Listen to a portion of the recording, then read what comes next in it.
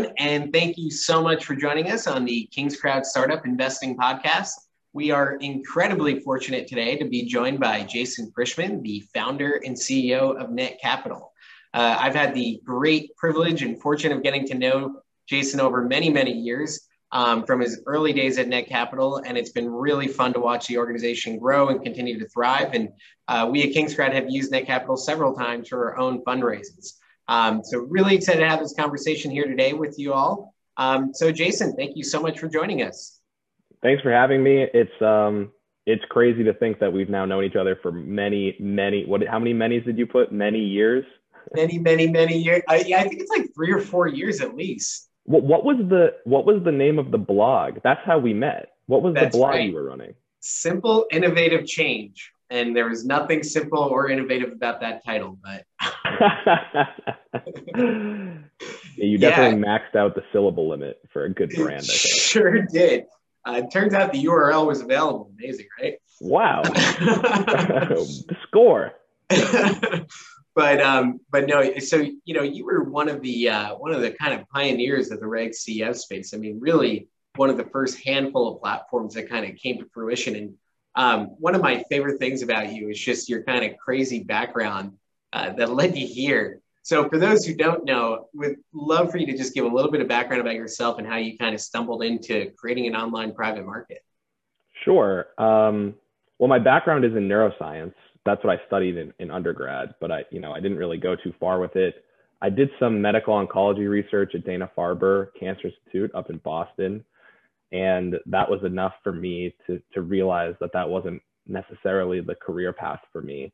I loved it and it was impactful, but it was really hard to see how the work that we were doing was going to affect real people with real problems and real struggles.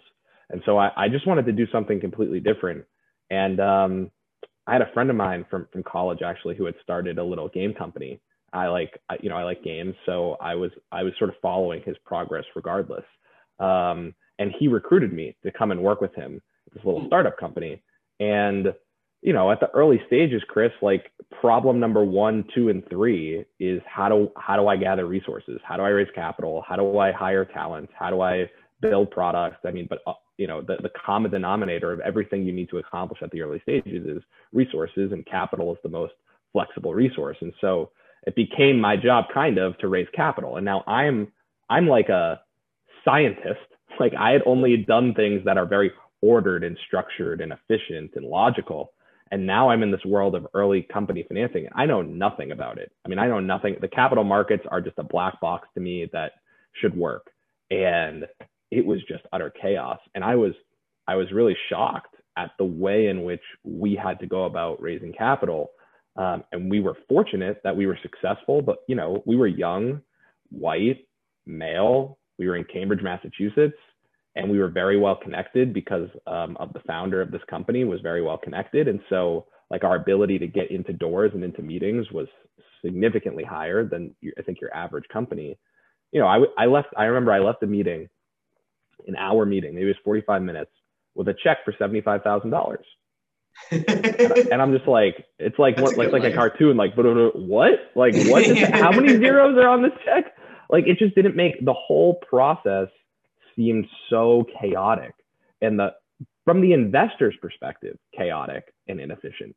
From the entrepreneur's perspective, that's where you start thinking, all right, so we're these young white males from Cambridge and this is our process. What if we were like minority women from like Detroit, Michigan? Like, where would we even start? How would we do this? It just seemed impossible. And that's how I got into this world. And that's what had me thinking. And I think that sort of outsider view, being so separated from the world of finance and then thrown into the middle of a startup financing, I think that's part of what gave me a perspective that led me to founding Net Capital, which is this innovative way of looking at things, but also not really. Because our goal, like initially, my thought process was, why are the private markets so different from the public markets? Like, why is it so easy for me to buy stock in IBM and so hard for me to buy stock in, at the time, like Snapchat or like, Spotify or DraftKings, which are like these big private companies at the time. And it's just impossible. Why is that the case? And it seemed to me like there were ways to make the private markets behave more like the public markets.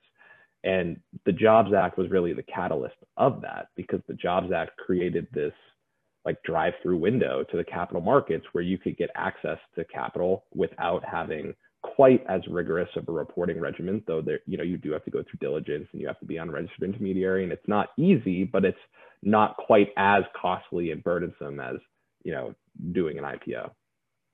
No, absolutely. So you found Net Capital. Jobs Act takes a while to actually take hold back in 2016.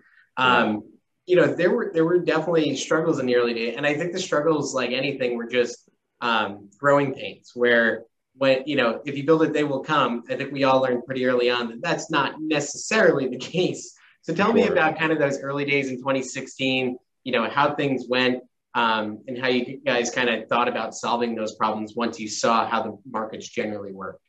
Well, first and foremost, it's like, we were a 5-person team at the time, and it's hard. It's hard to start a company with 5 people, period. It's really hard to start a company that's regulated and, jumping through all of those hoops. And, thankfully we have an awesome chief compliance officer who, very well. Sure. He's just great, Paul. And he was able to lead us, because I was really young. I've never dealt with finance at all, let alone, being in a regulated space. So that was a real challenge. And then I think, you mentioned that if we build it, they will come. I wouldn't say we had quite that level of delusion, but I do think that over time, there's an old adage on Wall Street that securities are never bought, they're sold. And I really believe that that's still true today. And the challenge is, as a funding portal, we can't sell. That's not our role. It's not our job. And it's not what we want to do, frankly, that we don't believe that that's what Net Capital should be doing. Net Capital's ethos is we've built a very flexible tool that makes private securities digitized and efficiently tradable. And we, through the Jobs Act and the new rules that allow for general solicitation, you as the entrepreneur, as the CEO, as the business development team, you can now sell your stock. And that's the magic of this space, is it's this whole new tool in the tool belt of the entrepreneur, where in the past, like if you had to raise capital, there's really only one way. I mean, there's the angel groups. If that works for you, great. There's sort of the individual angel investors, which is an excellent resource, but really hard to get in. Like you need to be in to get in. And then there's the venture community, which is a little bit of the you need to be in to get in. And also you have to be on a very specific growth track, which is not applicable to most companies. And this is this whole new way to raise capital where the entrepreneur has a lot more control and you can do a lot more interesting things. And I know you leverage this as the founder and CEO. Like when you raise the traditional way, it's basically all on you, Chris. Like you're out doing the meetings, you're doing the follow-up, everybody's backing you, and they'll tell you to your face, Chris, I'm backing you. Like you're the reason I'm in, right? How many times have people told you that? No, absolutely. Couldn't agree more. And through this platform, you can involve your team because your team can like tweet about it or send an email campaign or make some phone calls to friends and family or, people from their old job and be like, hey, I just joined this really cool company, Kingscrowd, and like we're raising capital on this platform. I'd love for you to check it out. And it's the activation energy for an investor to make an investment is just so much lower because it's just a few clicks on a website and you can invest as little as $100 or even less in some cases. It's not like these $100,000 minimums where you have to have like this really strong sense of like commitment to the firm. And, it's probably a conversation with your spouse at home because even if you're really wealthy, $100,000 is still $100,000. I mean, that's not cheap. So it really just changes the way that people can go about investing and that entrepreneurs can think about accomplishing their fundraising goals.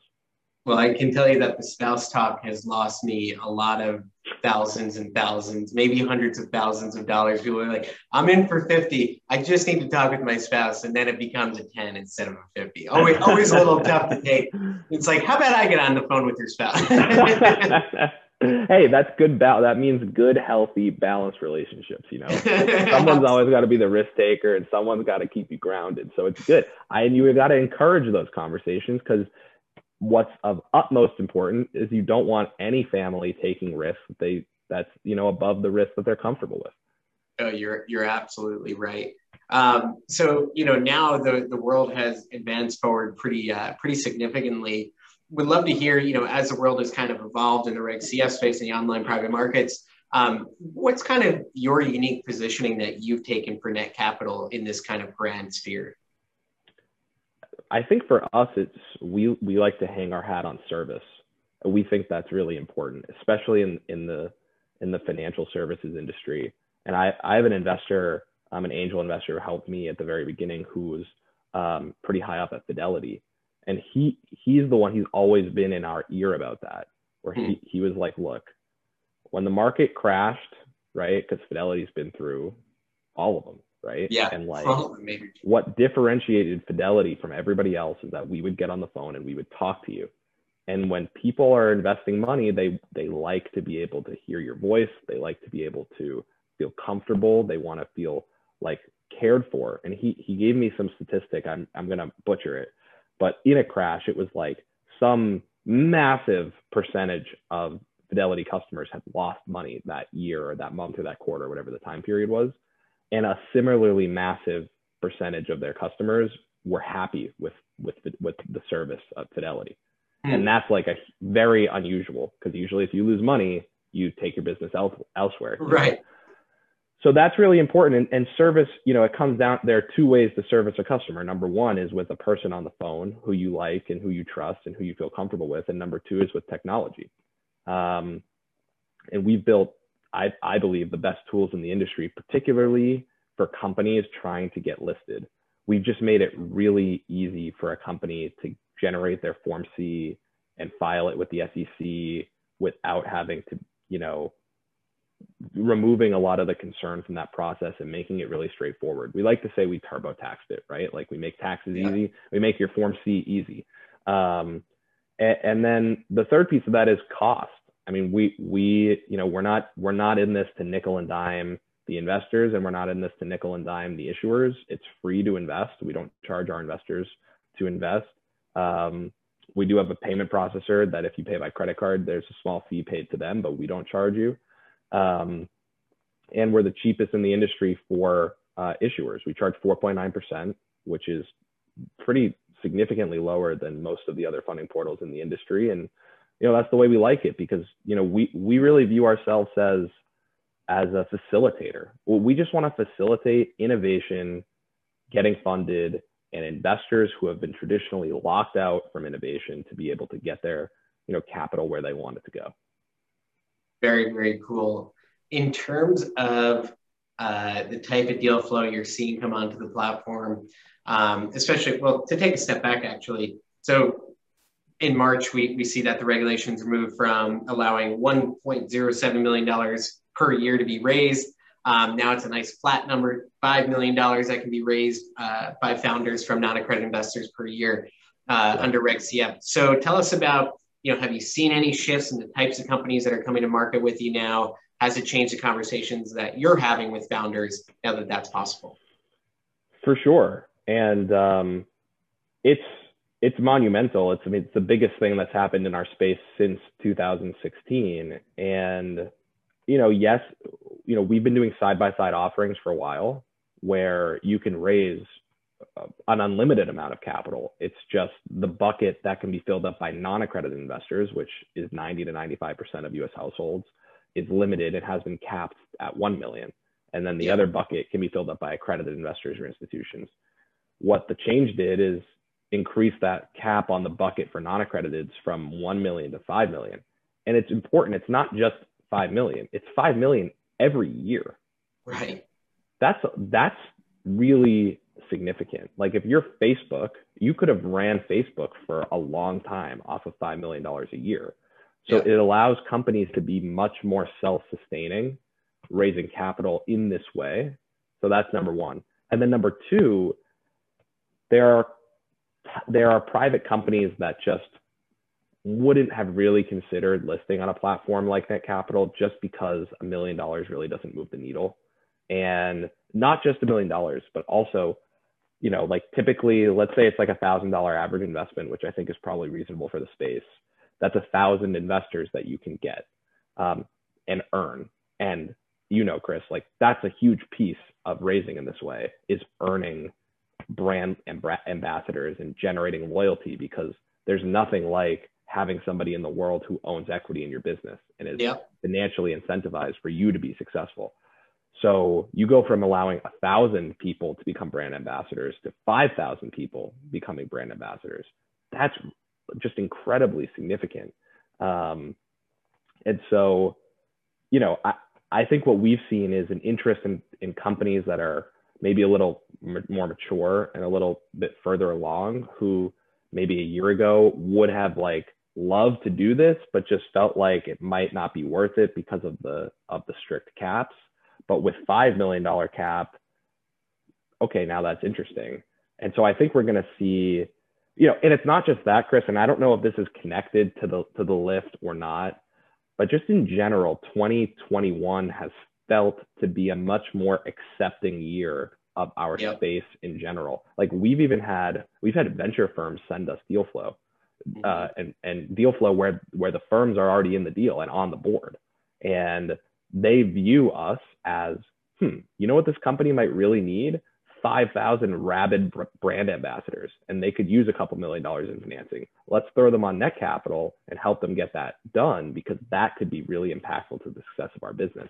That would have never happened in 2016.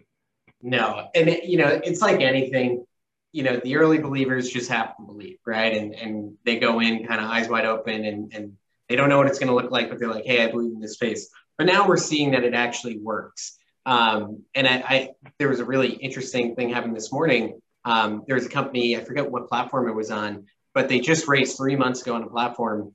And then they've raised like $20 million from Andreessen Horowitz, like the most notable venture capital firm in probably the world. And the fact that you can raise from crowdfunding, raise on one of these online marketplaces, and then go and raise from the best venture capitalists in the world, it's a signal that whole story of, well, if you raise money in this space, it proves you're weak, or, you're not the best type of companies. It's just completely false. And I think we're starting to be able to prove that out. And those anecdotal wins for the space are so huge, because that's probably one of the most common questions I've gotten since day one is, if I do this round on Netcapital, even if I'm successful, isn't that going to chill my ability to raise follow-on funding from venture? And, I'm reasonably well plugged in, and I have a lot of friends at different venture firms, and I've never heard that from anybody that I respect. I've never heard that. And they say, look, if it's a good opportunity, we're in. Like, we're not gonna not be in because of the way you finance. And by the way, almost every company screws up their friends and family round. Okay. Yeah. Like, it's like handwritten convertible notes in shoe boxes with your uncle. Okay. Doing your first round of capital on an SEC registered funding portal and working through a regulated channel where forms are being filed with the SEC and handled in a very responsible and professional way, that's orders of magnitude better than the typical first few rounds of capital. So that whole like dogma of like doing a raise through a platform is going to hurt you in the long run has never made any sense to me. I've never understood where it's coming from, because I've never heard it from anybody that I respect in the field. And it's been frustrating, but it's like, everybody has challenges, and when you're in a new space, it's always going to be that way. And, I feel like we're sort of breaking through that, which is good. But I need to recruit you to a cause, I think, Chris. Please. We need to rebrand the space. Equity crowdfunding is the only brand I've heard today that's worse than Simple Innovative Financing blog. I couldn't agree more. I put them in line, actually. Yeah, they're both terrible. Equity crowdfunding is just the worst term in the world. And just so like, my thing is I always go back to, okay, fine. Yeah, this is equity crowdfunding. You know what else is equity crowdfunding? The public markets. That's my line. You got that from me, I think. That's my line. I may have gotten it from you. I don't know, but I couldn't agree more with the line because my gosh. Nobody calls an IPO an equity crowdfunding. Yeah. Oh, Airbnb is doing an equity crowdfunding round on NASDAQ. It's like, that's ridiculous. Right. Via Goldman Sachs. Yeah. Via Goldman Sachs. Like, it's just absolute absurdity. So, but the problem is I have never come up with something that I think is great. I've come up with things that I think are better because basically anything is better, but I haven't come up with anything that I think is actually great. But I feel like you could help us with that because I couldn't agree more. No, you're absolutely right. So I always say online private markets because it's the next best thing I could think of. That's a million times better than equity crowdfunding, except it's too long. And like, who wants to say online private market, especially after like a third time you say it or like write it down, you're like, wow, this is way too long. But I have no idea. I kind of liked what Howard and Start Engine did. Didn't they branded it as OPO, right? Online public offerings. Oh, online public offerings. Yeah. I kind of, when I saw that, I liked it. But it hasn't really taken off because I've been following that, because if it took off, I would, that's way better than equity crowdfunding. I liked what Howard was thinking about. I totally get it. He and I think pretty similarly. But it just, for whatever reason, it didn't take hold in the industry. So maybe it's not quite right, but I don't know. I liked it when I first saw it. No, me too. Unfortunately, public markets, there's only one channel. It's the public markets, but in the private markets, they'll say, well, private markets are really, the traditional channel. So I don't know what the term is, but I couldn't agree more. We need something better. I mean, we preach online private markets just to get people not saying the word equity crowdfunding, but yeah, I don't know when we'll solve that one.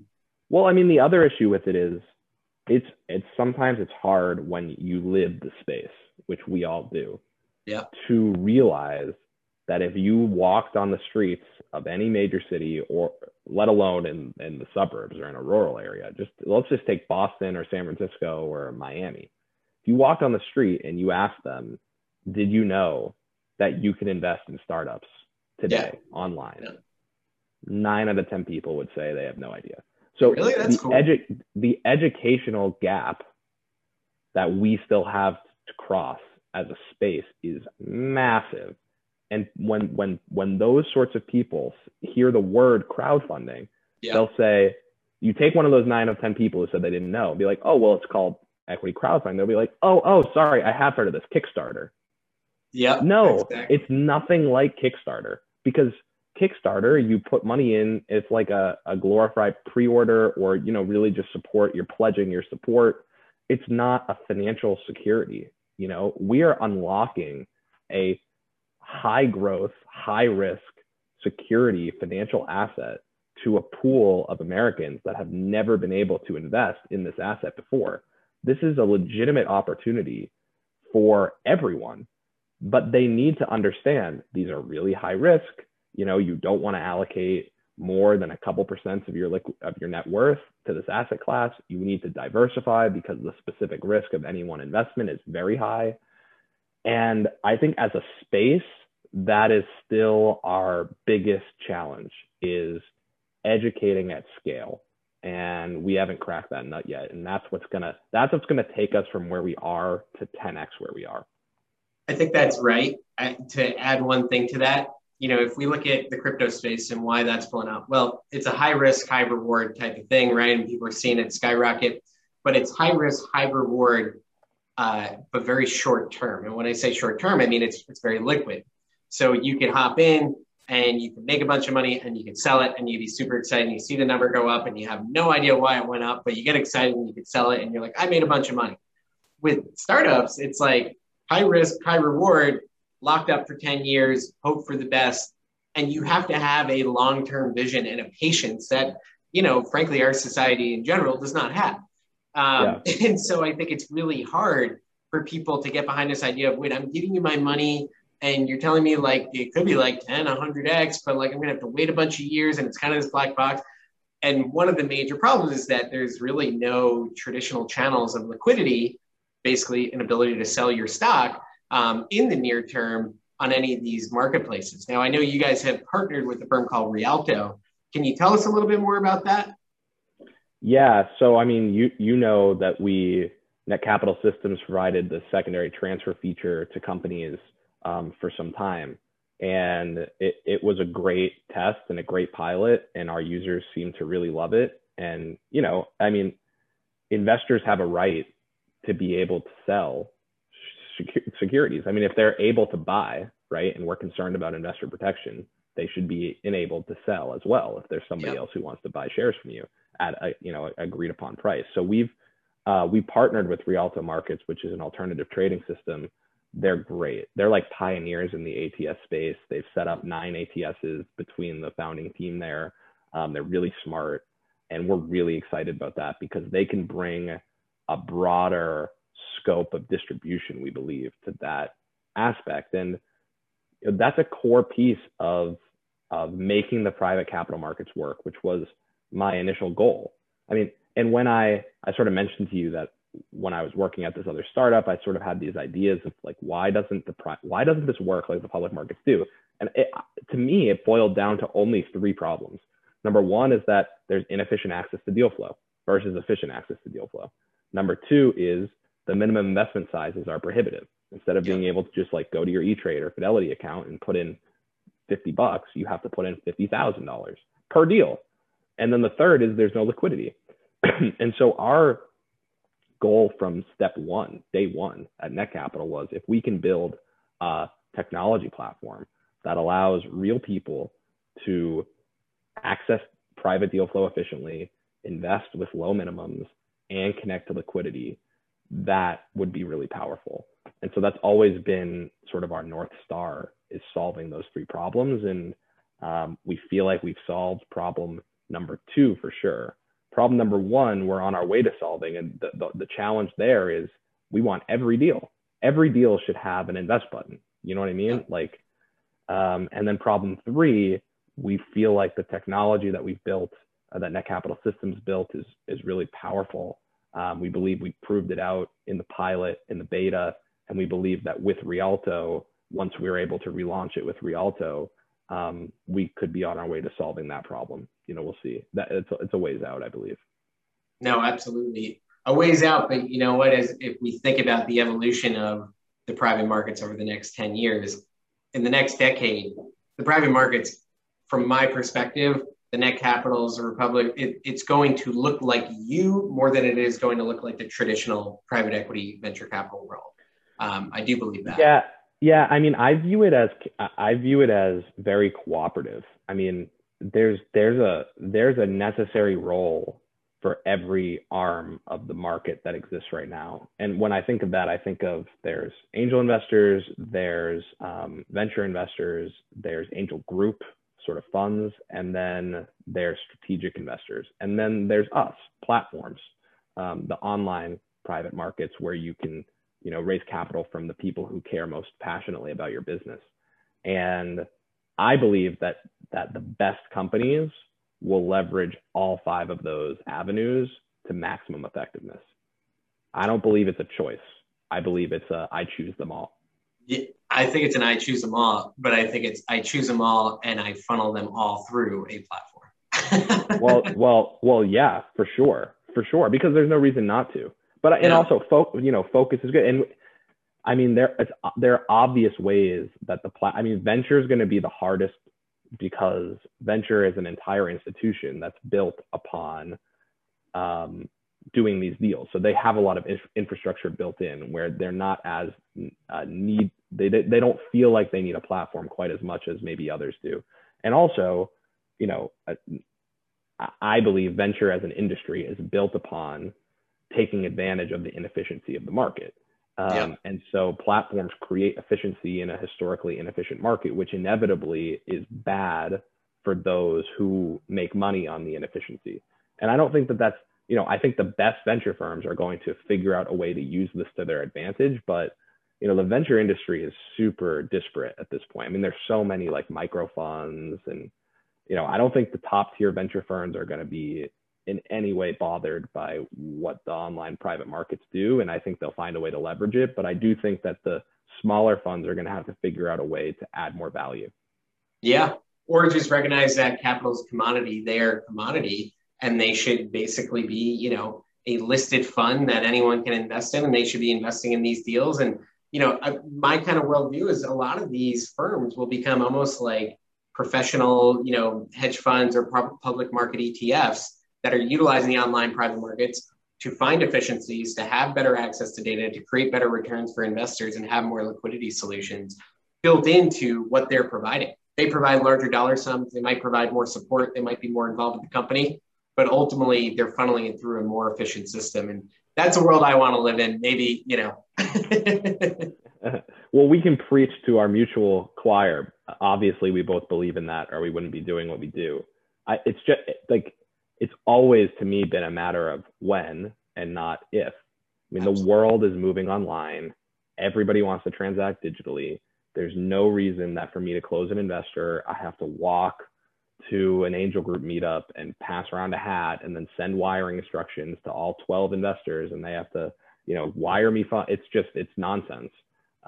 So we have a mutual friend, one of my very first investors, who was very influential in creating the mutual fund industry. And he invested in Netcapital really early. He was like my first angel investor. And I remember he told me, he said, when the rules were first put in place to allow 40 Act funds, mutual funds, we all thought it was just going to take off. And this was like, oh my God, what a great product for retail investors. They're going to love this. And it just didn't. And it just didn't, and it just didn't, and it just didn't. And it was like, it had this negative stigma, like, oh, you're in a mutual fund, like what, you can't invest, you can't pick your own stocks. Like, it had all this negativity. and now, right, you fast forward to today, and mutual funds are like the gold standard. If you're a retail investor and you're not sure what to do, and it's either an index fund or a mutual fund. And so he told me when he invested back in 2016, he said, this is going to take a lot longer than you think it's going to. I was like, all right. Yeah, we'll see. But he was right. And I believe that technology compresses those timelines. I can't remember how long it took for for mutual funds to become the way they are today. I think it took like 40 years. Wow. And I don't think it's going to be that long because the way that technology moves. But, it's already been 5 years. And frankly, we're still not even out of the starting blocks as a space. I mean, we're really not. And so there's so much white space for us to cover as a space and as an industry. And I'm just excited to be a part of it and try to help push it as much as we can. Awesome. Well, this has been a fantastic discussion. I really, really appreciate you coming on the podcast. Always love chatting about Netcapital. Really, you should be proud of everything that you've built for this space. And, you're definitely one of the pioneers who's pushed this forward. So thanks for everything you've done, and appreciate the really terrific conversation. Thanks, Chris. Always a pleasure to talk to you. And I know King's Crowd's got some really exciting things coming up. So I'm always following your progress. And I thank you for all the way you've pushed our space, because we need you.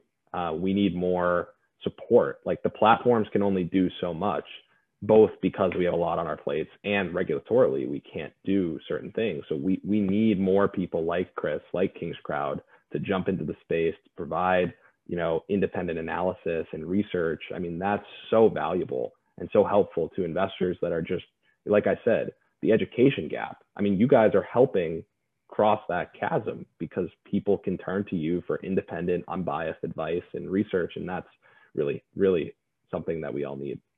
Well, I appreciate it. Thanks so much, Jason, and have a wonderful day. Thank you, everyone, for listening. Take care. Thanks all.